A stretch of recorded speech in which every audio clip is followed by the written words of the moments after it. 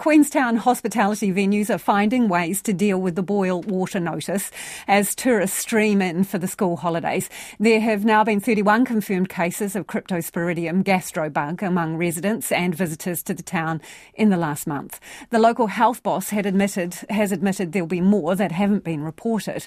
Meanwhile, the adult hot pool at Alpine Aqualand in Frankton has been closed while staff review its filtration system.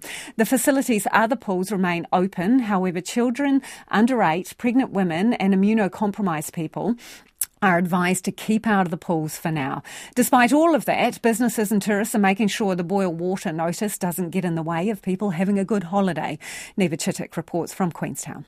Queenstown looks picture perfect today. Snow-capped mountains, a clear sky, bustling town centre and a glassy blue lake. But there might be something in the water, cryptosporidium to be exact. It's a tourist town and the school holidays are underway.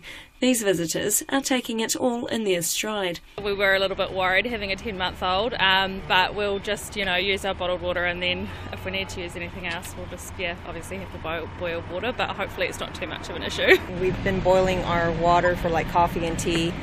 As of right now, we haven't felt sick or anything.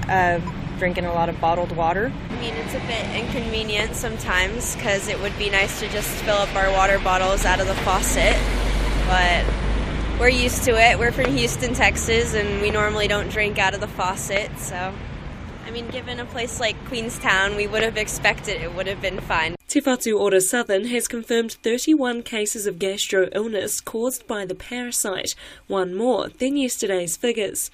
The source of the outbreak is still not known, with teams working around the clock to try track it down.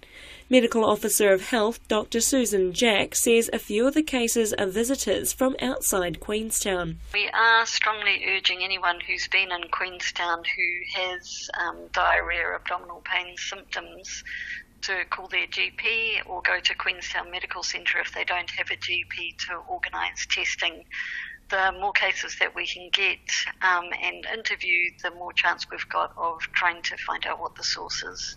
Mayor Glenn Lewis says so far water test results from central venues have come back clear, but cryptosporidium is far from straightforward to find. When we test between the business and the network interface, and if we see a residual chlorine drop, that might be an indication that we might be getting some cross-contamination from other sources outside of our networks. The added complication is if there's a carbon filter between our network and the private network we're testing, because carbon reacts with the residual chlorine. Darrell Jenkins, Senior Regional Manager for Hospitality New Zealand, says some members have been getting crafty to keep customers safe. We've had some members hook up their coffee machines to jerry cans. We've had some members utilise the ice that they can't put in drinks to keep bottles of drinks cool.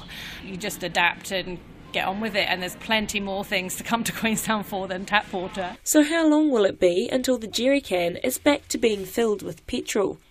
Glenn Lewis says plans for a protozoa detection barrier to be added to the 2-mile water treatment plant were due to be finished in the next few days. Talking with suppliers, best case is probably 7 to 8 weeks. Worst case is it's just a little bit longer than that. We'll probably have a better idea of it come the end of this week. Until then, bagged ice is clinking in the cocktails, tankers have safe water on tap, and word on the street is bottled tastes better than boiled.